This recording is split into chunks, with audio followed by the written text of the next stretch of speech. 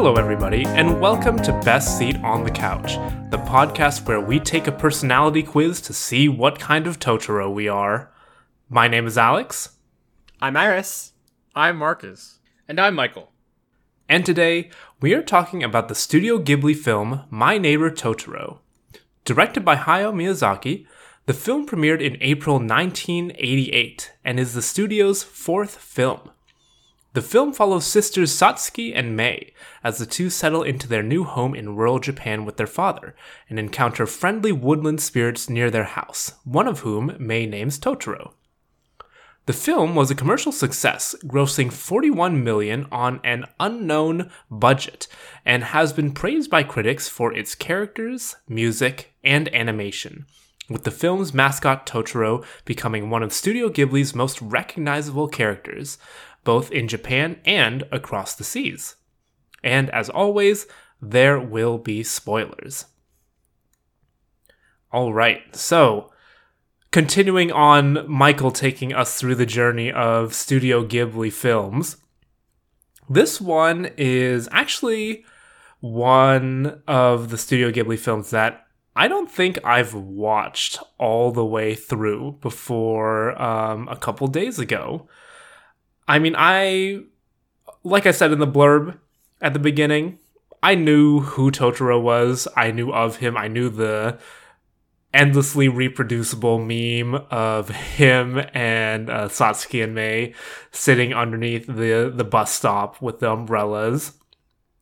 And I do remember watching some clips of Totoro. Maybe it was in the aforementioned Hayao Miyazaki Club in middle school, or it was during those movie marathons where they were playing many different Studio Ghibli movies like all throughout the night. But Wait. Have we talked about the middle school Hayao Miyazaki Club enough times for it to become established enough in lore on our podcast that we've mentioned that? It's like we've mentioned it at least 3 times, yeah. We've mentioned it every time we've talked about a Studio Ghibli movie. I guess I just haven't grappled with the fact that we have lore. Yeah. I hope we have lore. All 4 of us. Yes, of course. The singular. Okay, well, Marcus being salty about not going to middle school with us is like, that's going to be a running joke for decades. That's why I remember, Iris. That's why I remember how many fucking times we've talked about the Hayao Miyazaki Club on this podcast. If it makes you feel any better, they didn't invite me until like the 3rd time they met. Sedge. Anyway, I do think that My Neighbor Totoro didn't have the pull that other Studio Ghibli films had for me. I mean, the other ones were very high fantasy or very like fantastical in some way. I'm talking about your Howl's Moving Castles, your Spirited Aways, even Ponyo was like pretty fantastical. Well, My Neighbor Totoro, I got the sense when I was watching these Ghibli films when I was in like middle school or high school, I got the sense that it wasn't as interesting as the other Miyazaki films, that the fantasy was toned down and it didn't have these like great animated moments that Studio Ghibli had, because it was just about a family in rural life in the middle of Japan. And I still think that is somewhat true of My Neighbor Totoro. It is a lot less fantastical than many of the other Hayao Miyazaki films. There's not a lot of big world-ending stakes or like even really big stakes in the grand scheme of things in this movie.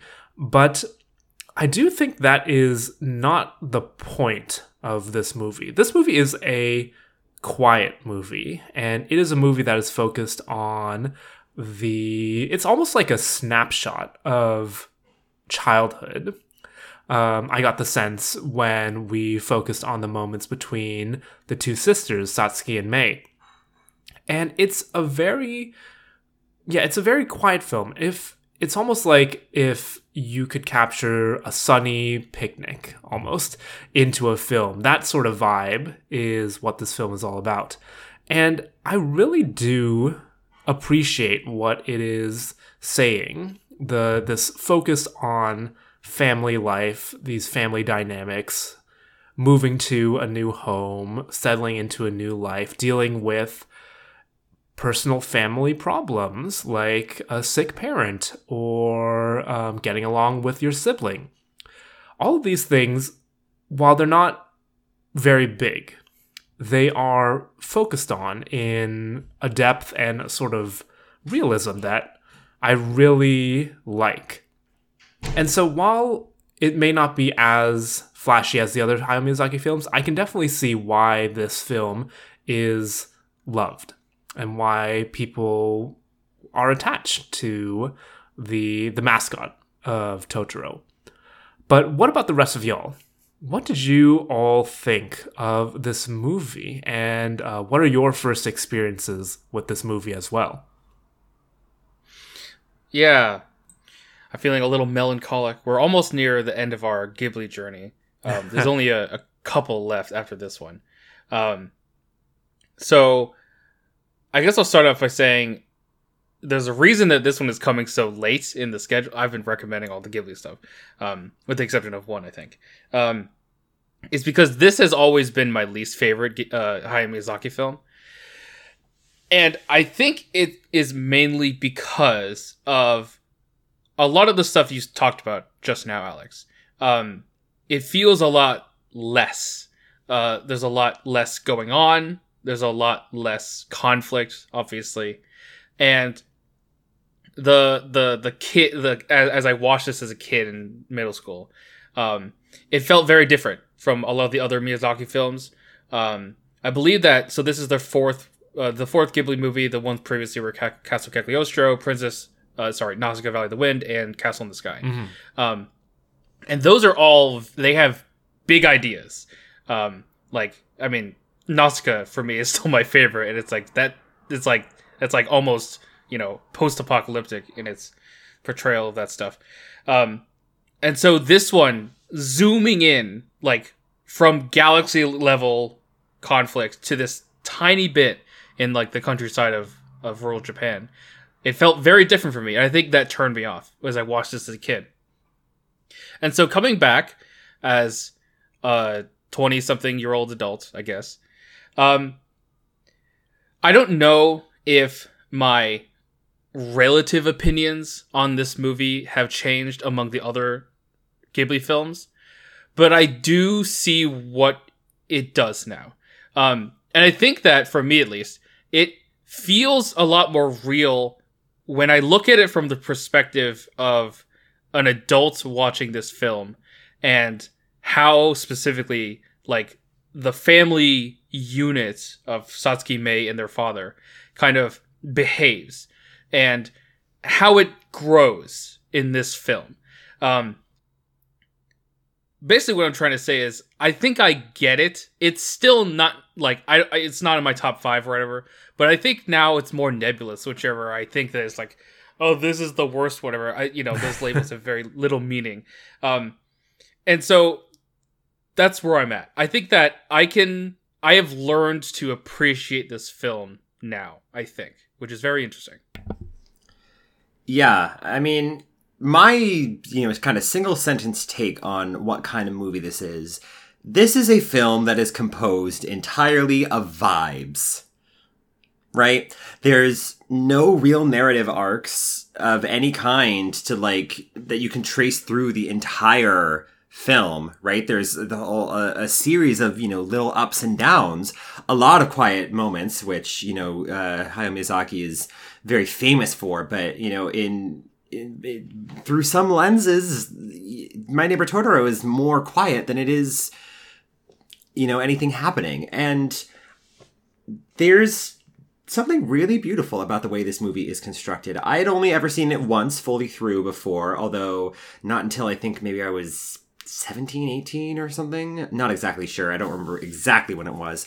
But the very first time that the the song "The Path of the Wind" played, and it's a very famous one, right? There's the two famous themes from this movie. There's the opening and closing themes like Totoro, and but I'm talking about the other one that's got like the chimes and the very sort of very kind of even driving tempo to it that I'm not going to try to sing because it would not do the song justice. But the very first time that song started playing and we're seeing, Totoro up in the trees and the wind is rustling the leaves in the fields and there's the great big view of the night sky behind him, I just felt such a sense of like serenity or something. And I know that sounds like overblown. I know that sounds hyperbolic, but like truly, I legitimately think that my shoulders relaxed upon hearing that song.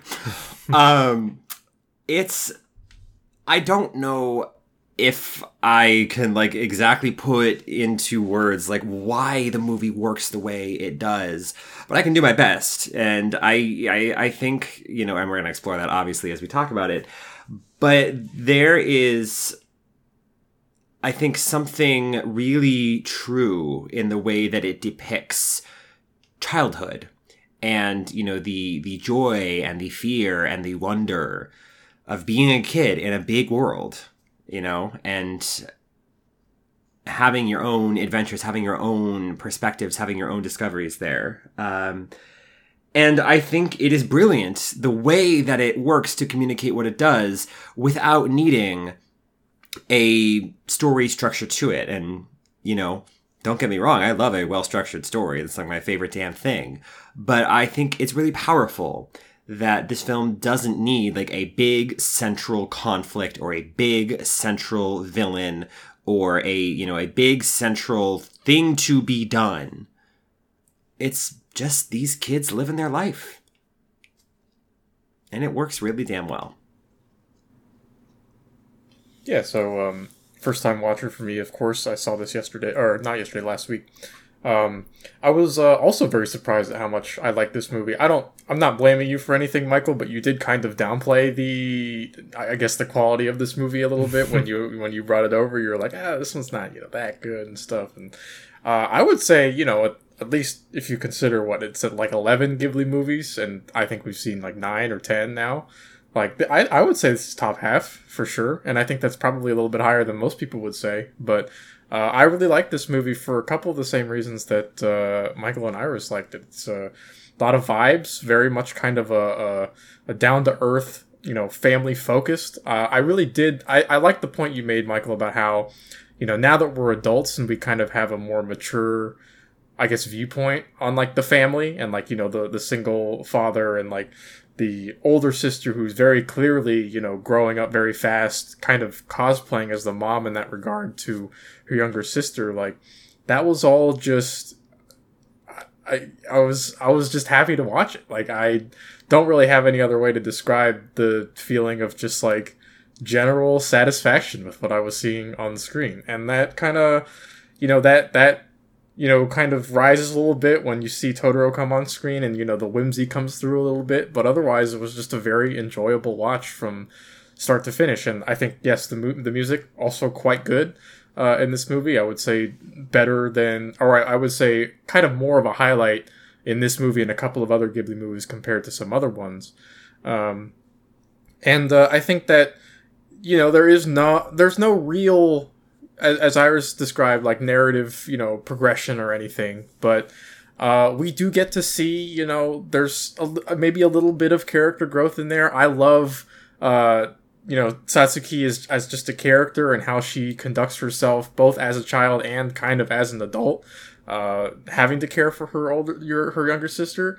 I don't know. I just ate that shit up. It's just a wonderful, wonderful movie, and I really, really enjoyed it. And I guess, yeah, also kind of having difficulty putting my thoughts about this one into words. But when I look back on, like, because for me, watching all these movies was entirely first impressions. I have no benefit of, looking back on the movie as I saw it before. Everything comes to me as it's being presented. And some of the Ghibli movies are, their scale is grand and the stakes are high and the music is blasting and all of these wonderful things are happening, and then you have a movie like this one, or Porco Rosso, which is another one of my favorites, where it's just, you know, kind of much more low stakes. You get some great tunes, some nice things happening to the characters, nothing that you have to be, you know, entirely too sad about. And I know Miyazaki's famous for that, but I fuck with that shit, to put it succinctly. As long as we are talking about the music, and, you know, we've mentioned music like so many times when talking about the Ghibli films and Miyazaki's films, we should at least say the name of the composer of so many of these films. Joe Hisaishi is his name, just very briefly, responsible for music for Nausicaa, Castle in the Sky, My Neighbor Totoro, Kiki's Delivery Service, Porco Rosso, Princess Mononoke, Spirited Away, Howl's Moving Castle, Ponyo, and The Wind Rises.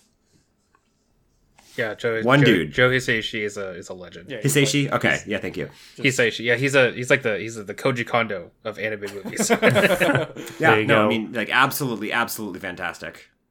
So. Yeah. Maybe I can slip in a little track. Less than 10 seconds. Hey, Alex. Maybe when I mentioned The Path of the Wind, you could do a little bit of that one, because I don't want to sing it, because I don't think that song translates well to being sung, especially not in like a podcast kind of format. Tune in. Our next April Fool's episode is just going to be us singing soundtracks with our voice. Alex, recreate the iconic Code Lyoko episode. No, we have to do it so badly so that we can't get DMCA. Yeah, there we go. It's I not think even recognizable. I think it falls under fair use. Anyways, Michael, since you're the one who brought this film to us this week, why don't you start us off with your favorite moment and favorite character in this movie? Yes. I'm so glad I'm going to take this one, because I feel like y'all would do it as well. But favorite character is Tatsuo Kusakabe. That's a dab? Their dad. Because holy shit. Yeah. I don't think I've ever seen a father character in a movie like Tatsuo. God damn. Like, I don't know. He's an amazing father and an amazing person. It's like literally every single time that anything happens with him, I'm like, damn, he's a good father. Like, every single time, like, how he, you know, talks with his children, how he encourages them, how he literally never denies anything that is going on. He's like, oh yeah, that must be the spirits, and I just can't see them. And it's brilliant, because yeah, and like the way that his relationship with their mother is so like endearing and so like close, and it's, oh my god, literally they got a telegram from their mom and he just goes to the hospital. Anyway, the dad is awesome. He kind of reminds me almost that sort of blending between fantasy and reality that you just mentioned, Michael. Kind of reminds me of Calvin's dad from Calvin and Hobbes, where we have those like fantastic moments that Calvin and Hobbes have together, and then the parents will step in, and that sort of magical realism is thrown into question. But yeah, it's handled so well. I'm glad you brought that up. And I think one of the best parts about the way he never contradicts his kids is that I genuinely can't tell whether he actually believes what he is saying about the spirits or whether he is humoring his small children. You know? Yeah. It's that seamless. I think that's amazing. Yeah. It's an amazing way to ride the line of like encouraging your children and also like supporting them in their ideas, and I don't know. It's great. Okay, I'm gonna move on from that. Otherwise, I'm gonna talk about it forever. Favorite scene? I guess I'm gonna cop out, and I'll talk about Totoro in the umbrella scene. All right. Cause yeah, like it's such a quiet moment, but it's such a funny interaction. It's literally the funniest part of this film. Totoro literally just appears as they're waiting for their dad at the bus stop, and he's just there, and they're just like, what are you doing here? And the facial expressions that Satsuki and Mei have on their face Every single frame of that scene are hilarious because they're both in like disbelief and wonder. And I love it because they, you know, quote unquote, do the right thing, right? Satsuki is like, here, try the umbrella. And it like leads on to this chain of events of them finally, you know, coming in and being endeared by the spirits of this place. But I love. Okay, we're gonna talk about Sanderson. Okay, we're talk about her right now. I think obligatory Sanderson chat. I think this movie is the definition of a soft magic system, because the way that magic, quote unquote, the spirits are used in this movie is not about solving problems. It's about just being wonderful and being weird and being out there, because it brings life to the children in that sense. Though the magic is kind of like a reflection of the children. And so when we get that scene of them at the bus stop, it adds this sort of fantastical wonder in such a subtle way. They don't have to do a lot with it for it to feel like what just happened. It kind of feels like it's like they're doing a lot with very little. And honestly, I want to push back on that only for the reason that, and this is going to sound pedantic as hell, but I think it's an important thing to say. I think it is inaccurate to say that the spirits are for anything. I don't think this is the kind of story written like that. I think the spirits are in this story simply because they are. I don't have my actual personal like favorite scene. Favorite. I don't want to follow myself up like that. I don't want to. I'm done. I'm done. So please, someone take it. I'll go. Only because then I can steal the next best character, which is Satsuki, because she's great. We rarely have the main character as the favorite person. By the way. Well, I mean, to be fair though, like, is Mei really the main character of the story? I guess like the action, the onus of the narrative revolves around her, but she herself doesn't have too much focus besides just being the first one to find Totoro. Yeah, no, I think Michael was saying like Satsuki's the main character. Yeah, I would say Satsuki's the main character. Yeah. Oh, I think we never choose the main character because it's just like too obvious most of the time. We're like, we can do better. Yeah. But there's not a whole lot of options. I can't do better. No, no, bro. Satsuki's awesome. Literally, how did you interpret that from anything I said? We have enough things to argue about on this podcast. You don't need to manufacture more.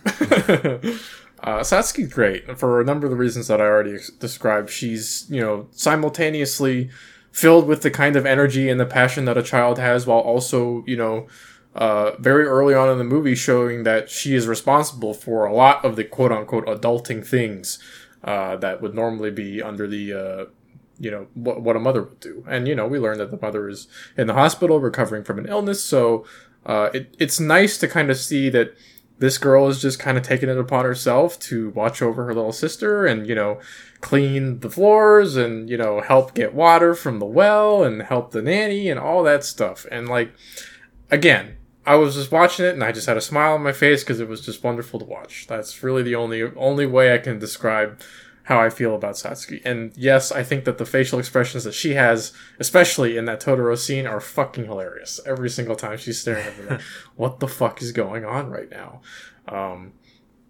But I think that when the tone of the movie, I guess, gets a little darker, and I only say a little because it doesn't really feel like we're in much danger, but when Mei goes missing and Satsuki's kind of leading the charge and trying to find her sister, and she's taking the help of the boy that I can't remember the name of. Starts with a K, I think, but Kanta. Kant something. Kanta, that is, yeah. Yeah, okay. I still don't know which one it was. Kanta. And she's pleading for help, and then when it finally gets to the point where there's still no progress, she goes to Totoro and is like, get me the fucking cat bus. I must find my sister right now. And Totoro's like, say less. So they, that's... Wait, can you just dub this movie? I would pay money to listen to you dub the entire film like that. You're dubbing Totoro's line is like, who the fuck are you? I mean, he's basically like that. Who the Yeah, fuck is like this asshole? when Satsuki like cries and wakes him up, and he's like, "What the fuck is going on?" He's like, who this bitch? How did you get in my house? But and she, is simultaneously like blown away by the fact that she's, riding in this cat that's also a bus, but also like finally feels like she has the ability, like Totoro will get her where the other people were unable to get her. And like that's kind of just a fun thing to see her, realize. And she's happy when she finds May. She's happy when they go and, they eavesdrop on their parents, and it turns out, there wasn't anything to be worried about. They just have this kind of like, oh, well, we worried about it for nothing, so that's cool. But yeah, I just love it. I think just to make this go quick, I will say my favorite scene is the scene where she kind of calls the cat bus to her aid. Just because I think that entire kind of falling action through the resolution of the movie in the last couple of minutes is, maybe the only point in the movie where I felt like I actually had to lean into my chair a little bit and be like, oh, pay attention. The one narrative thing that's happening in this movie is happening. So, but it was a great sequence start to finish. All right. Well, I think I'll go next for my favorite character and moment. I think I've established that I have a soft spot for elderly women characters in animated media. And so my favorite character has to be Granny. I don't think she's ever given a name. I think she's always just called Granny. But there's something about the way she presents herself to Satsuki and Mei and their family when they first meet her.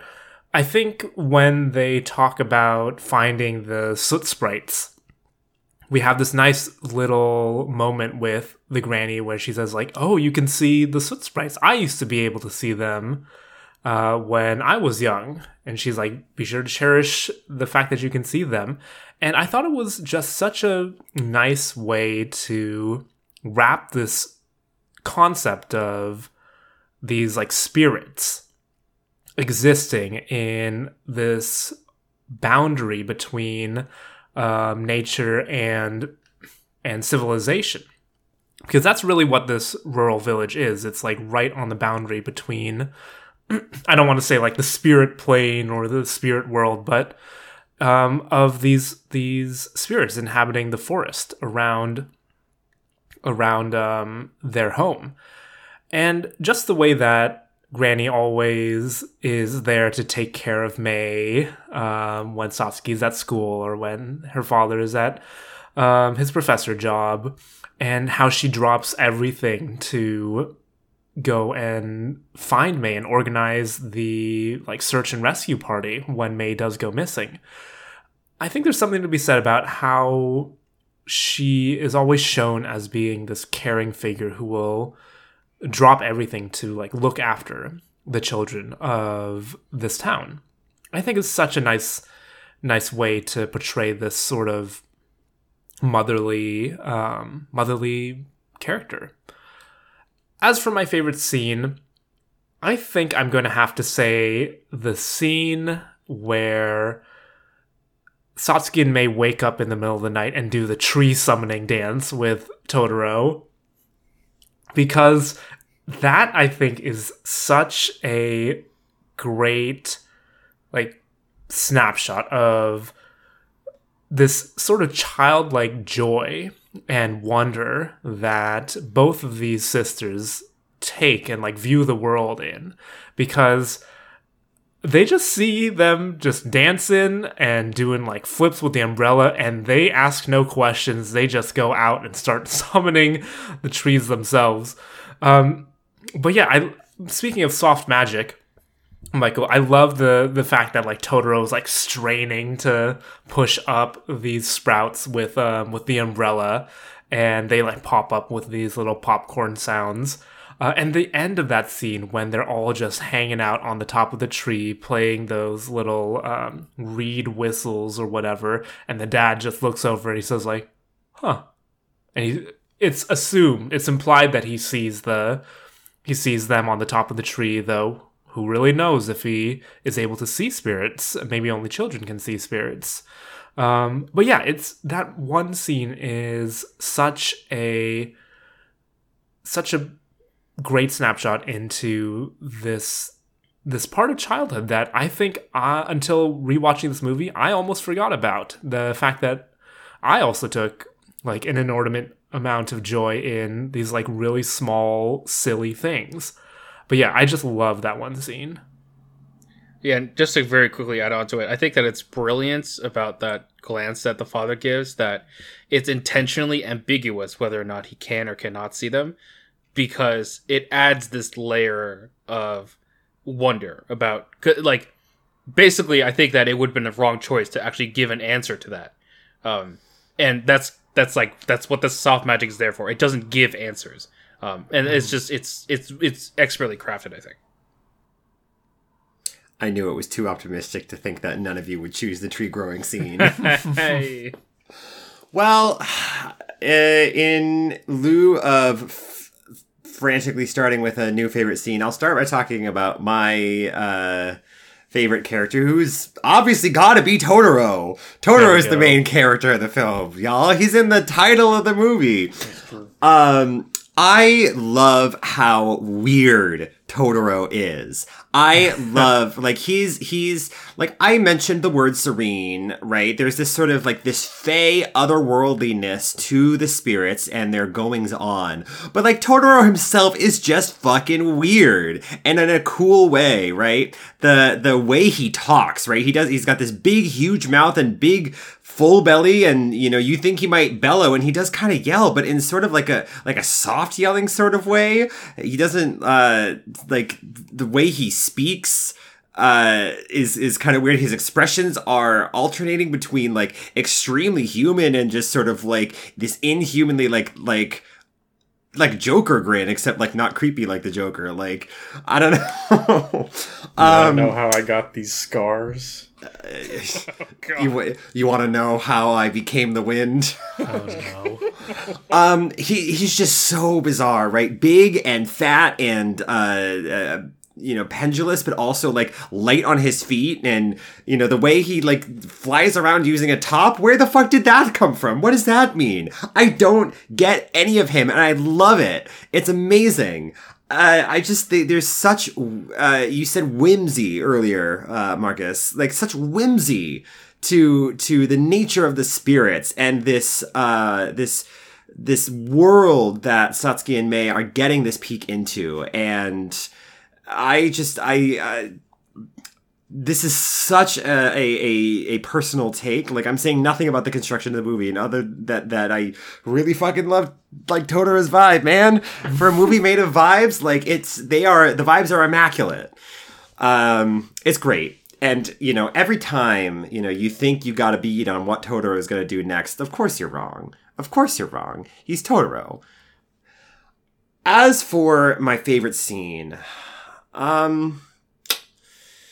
it's not. You can just hear the gears in my brain spinning. Because I part of me wants to say, if it's not the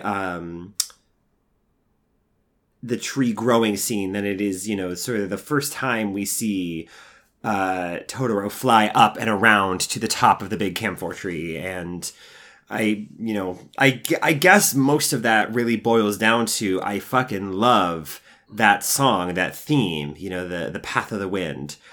And I'm not sure that I know how to describe what makes that hit so hard, what makes it hit so good. But to me, that evokes this feeling of grandeur, right? Like something large and beautiful and unknowable in the fullness of its complexity, but something that we can appreciate for what little we are privileged enough to see.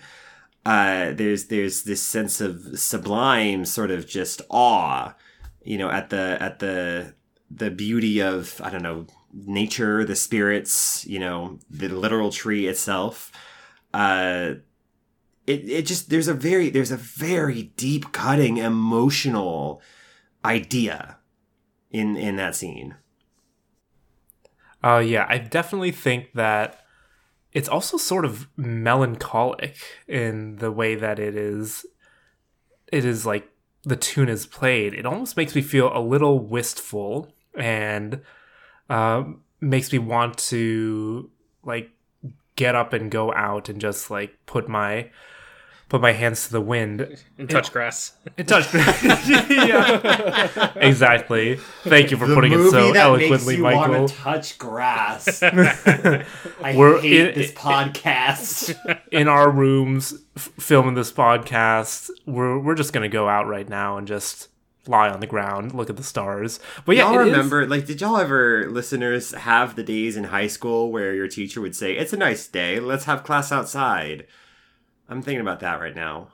I mean, yeah, I feel like as adults right now, that music is almost like looking back at childhood, looking back at like when we were younger. I can definitely see that, again, tying in that melancholy feeling. It's almost like wanting to go back to a time when we were free of many of the burdens and the considerations that come with living an adult life. And it's so nice that it's here in this movie about childhood and about the joys and the simplicity of childhood that this music ties in perfectly with. I have a complete non sequitur, but maybe it's like thematic related. We'll see. I was looking up the voice actors, the Japanese voice actors for this film, and I saw that Tatsuo, who's the dad, his voice actor is Shigesato Itoi, which, if you don't know who that is, he was the creator of the Earthbound series. Oh, what? And I was like, what the fuck is he doing? Like, okay, he's also a voice actor. I guarantee you there are people listening right now who have no idea what any of the things you just said are. Sorry, Sarah. Damn,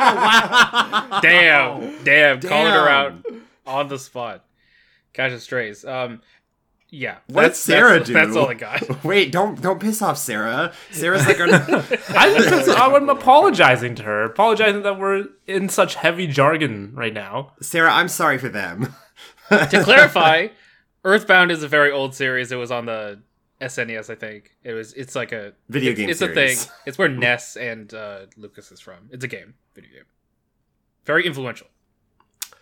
So pulling us back from this interesting tangent, I have sort of a question to pose, because we've been talking about how this film is sort of this really incredible distillation of, you know, all these these emotional components of childhood, right? What it feels like to be a kid and to see the world through eyes that can see the spirits, can appreciate wonder, and, you know, like all this stuff about what it means to be a kid, right?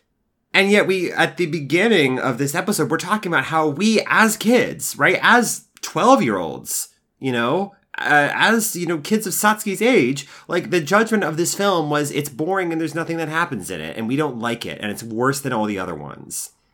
And there's such a curious contradiction there. And part of me is wondering, like, is what this movie succeeds at, does it succeed at, you know, showing us, you know, capturing the spirit of childhood, or does it succeed at evoking the memory of childhood within an adult audience? Yeah, I think you basically nailed it. I think that this film isn't for kids; it's about kids, through the lens of adulthood. I think that, like, the representations of these characters, namely Totoro and like the cat bus and stuff, they're like metaphors for childhood and different aspects about it, either the wonder or the whimsy or the, you know, the energy and stuff like that.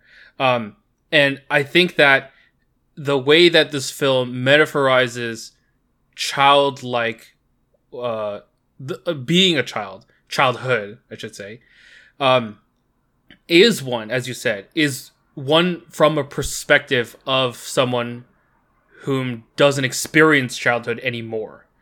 I think that for me, the way that I see that in this film is because the conflict, because there's a tiny bit of conflict, and it just has to do with their mother's potential something going wrong with her mother. The amount of weight knowing that the children, like the reactions that the children have, Satsuki and Mei, have to learning that their mother won't be able to come to the cabin or wherever they are this weekend. They're home. Right. They're Right, home. where Right. they live? Right, but she hasn't been there yet. It's like a, what do I want to say?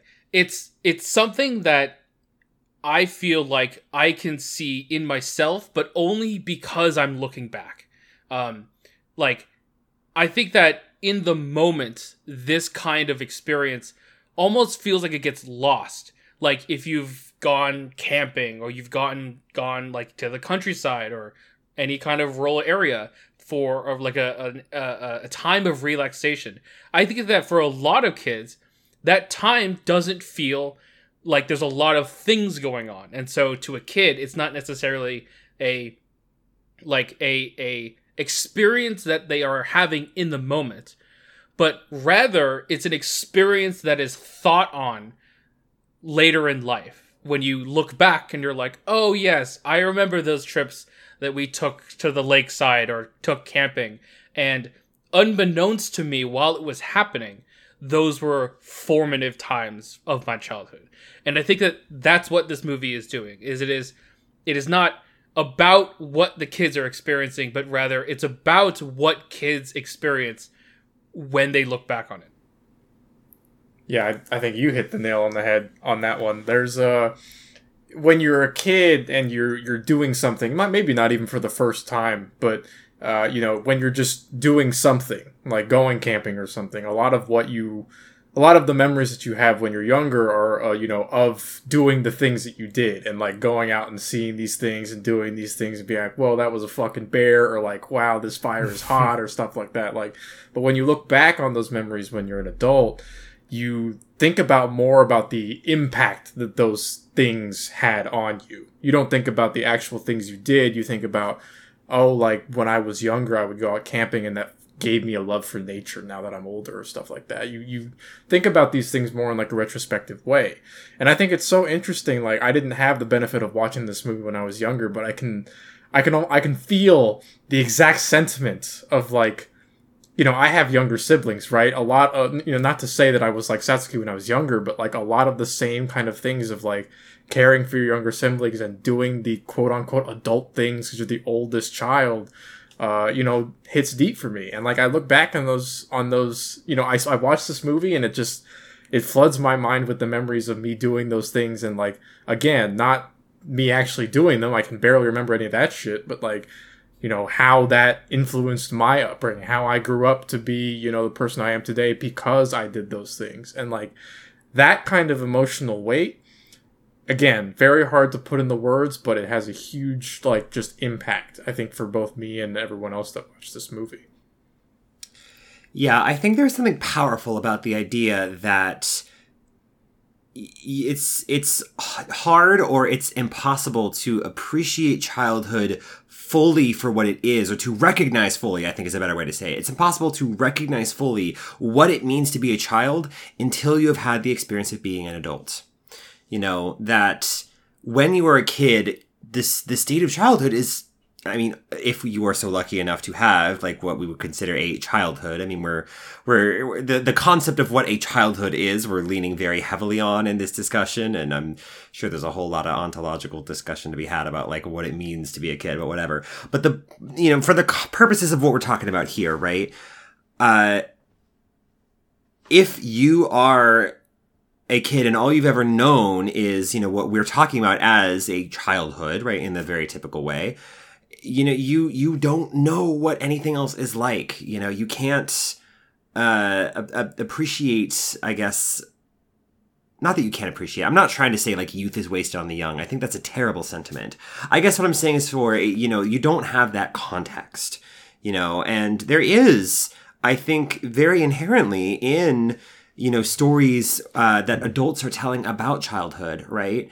There is inherently kind of a yearning involved, a longing for the past, for like lots of folks, this sense of, if only we could go back, if only we could do this once again and know how special this is. I don't know. Perhaps I'm putting a lot of my own perspective onto this take, but I think I'm fully on the train that, not that this is not a movie for kids, but that the primary audience for this is adults looking to, pay homage or reconnect with that sense of childhood.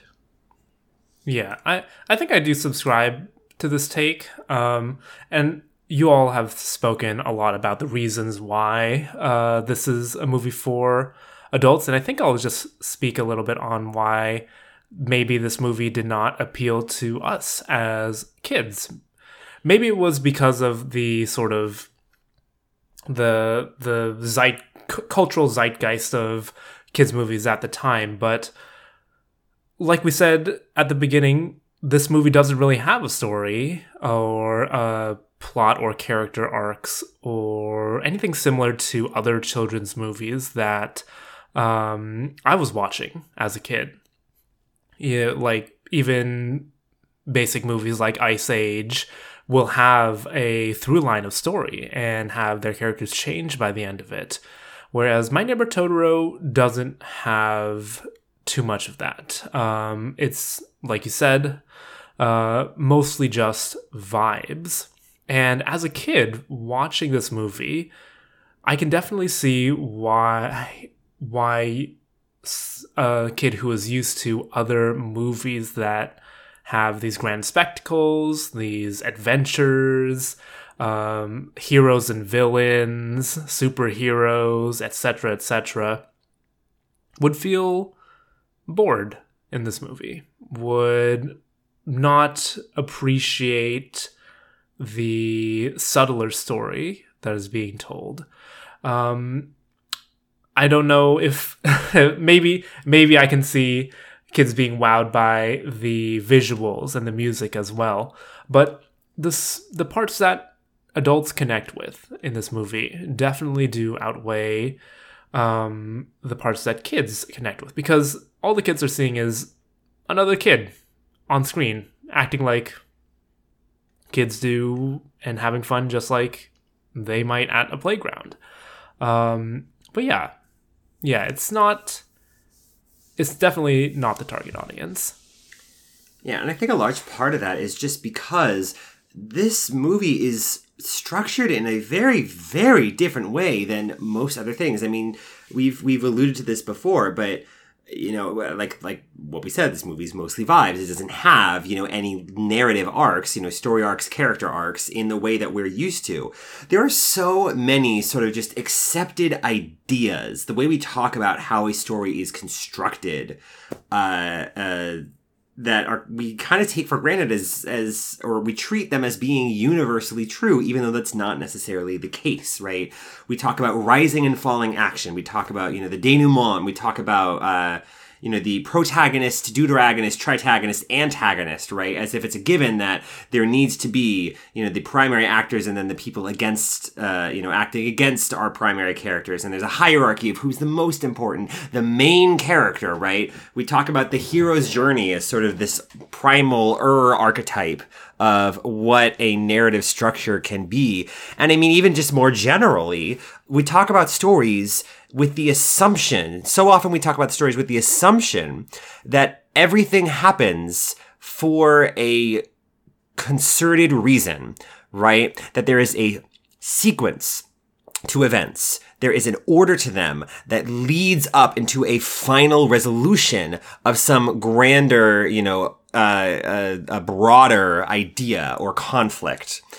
And My Neighbor Totoro doesn't really fit a lot of those assumptions, right? They just do not apply, because that's not the kind of story that's being told. And I think especially for, a bunch of 12-year-olds, a bunch of kids Satsuki's age, trying to see the beauty and trying to appreciate what, a very different type of storytelling is trying to achieve, right? Something that, we were not familiar with, had never been exposed to in quite this way before, didn't know, like kind of what we're supposed to be drawing from this, evaluating it in the terms that we use to evaluate, stories that are of a structure that we're familiar with. It just doesn't seem like much of anything happens. I think it's totally possible that there's plenty of people who've seen this movie and they're like, I was fine. It was, had a cool aesthetic, I guess, but, nothing happened. And, I think it's kind of tragic that, there's a tendency or a possibility that we are so used to one way of telling a story that we will dismiss others, and in particular dismiss this film.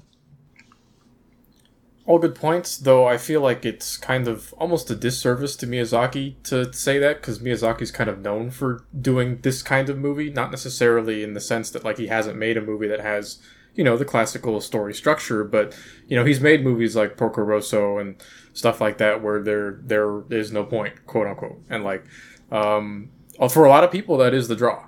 Like, a lot of people look to that. Well, that's exactly what I'm saying, right? Like, right. It's a different way of telling a story, and for 12-year-olds who had never experienced that kind of telling a story, we are only familiar with stories that are told in the way that, like most of the stories we talk about on this podcast, I hesitate to say like a lot of stories like in, American culture, but like my point is there's a lot of value in this kind of storytelling, and I think it's easy for folks who are not familiar with it to dismiss it out of hand when there really is a lot of value to them. And actually, I think that you brought up a good comparison with Porco Rosso, because I do agree that it does have an unconventional story structure. But I do think that for a film like Porco Rosso, there is more on the surface to be latched onto to be able to get yourself into that story.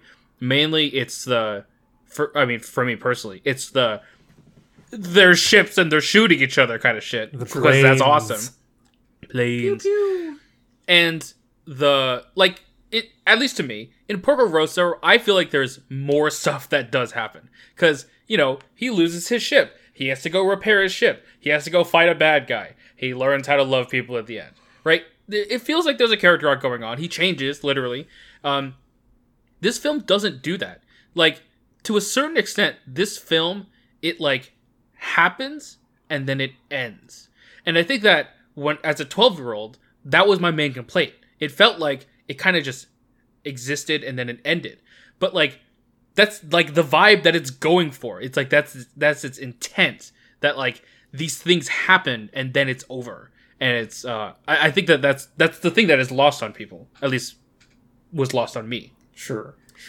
I think that I could also say I could throw Ponyo out, and you could also say that, Ponyo has a story because Ponyo herself has... Ponyo has Liam Neeson. Yeah, Ponyo both has Liam Neeson and, the main character going through this quote-unquote transformation, and, she's actually quite central to the entirety of the conflict of the story, but I guess what I more mean to convey is that, and I will just straight rip this from Wikipedia, one paragraph on Wikipedia about this movie, My Neighbor Totoro, says that the main themes are animism, which is kind of like the belief that all things have a spirit in them, environmentalism, there's kind of a Shinto influence in a lot of the imagery and the setting of the story, and the desire for rural homestead life, which I think is just just listing four central concepts like that and building a movie around that is just so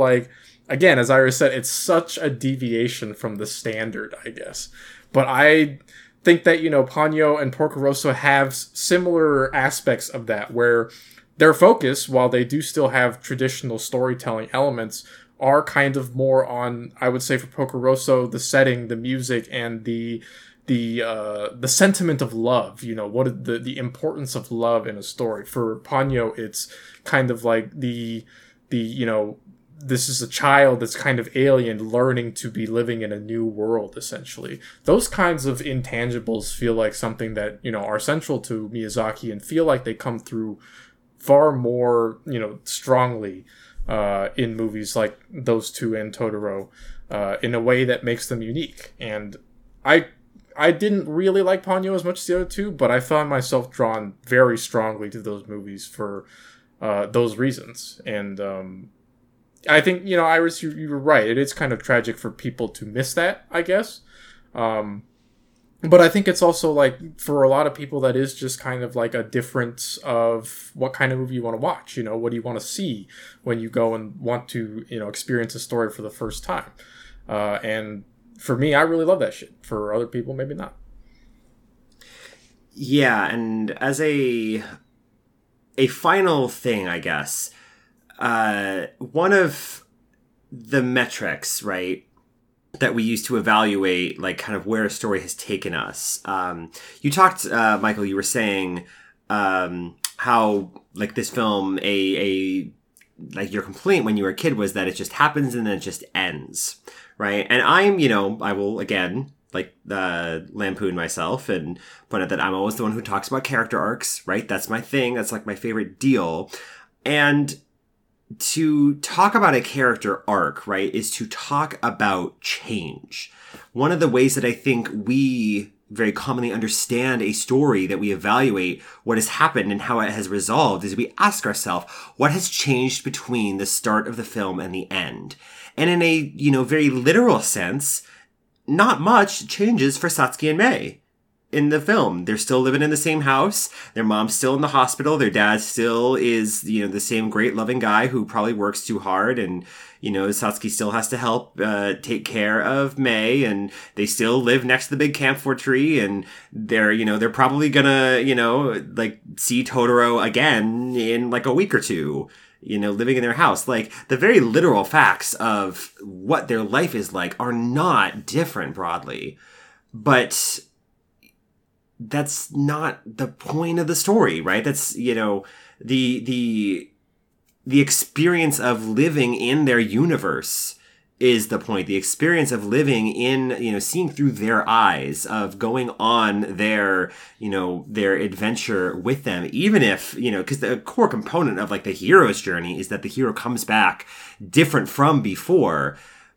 We don't need that. My Neighbor Totoro doesn't need that. It doesn't care whether or not they're different, because we've gone, we've been experiencing something along the way. The real character arc were the friends we made along the way. I hate you. I think. Tell me wrong. I think we have to end the podcast now. All right. Well, that'll do it for us, folks. Thank you for listening. This week's video that you can watch on YouTube is, funnily enough, I think you can, the full title is a little bit too long, but if you type in Mei Akira motorcycle scene by Animist, you will reach the intended video 100% of the time. So go check out that stop motion video of Mei, who is the little sister, riding on a tricycle, doing the Akira slide. So go check that out. And next week, Marcus, you are bringing Star Wars Vision Season 2. So join us next week for that. And please email us at bestseatpodcast@gmail.com if you have a show suggestion or just want to talk to us about your own favorite moments and characters. Thank you to Ben from the Real Beast podcast for our intro and outro theme. And once again, thank you so much for listening. And you will hear from us next week. Bye-bye. Thank you. Thanks, everyone.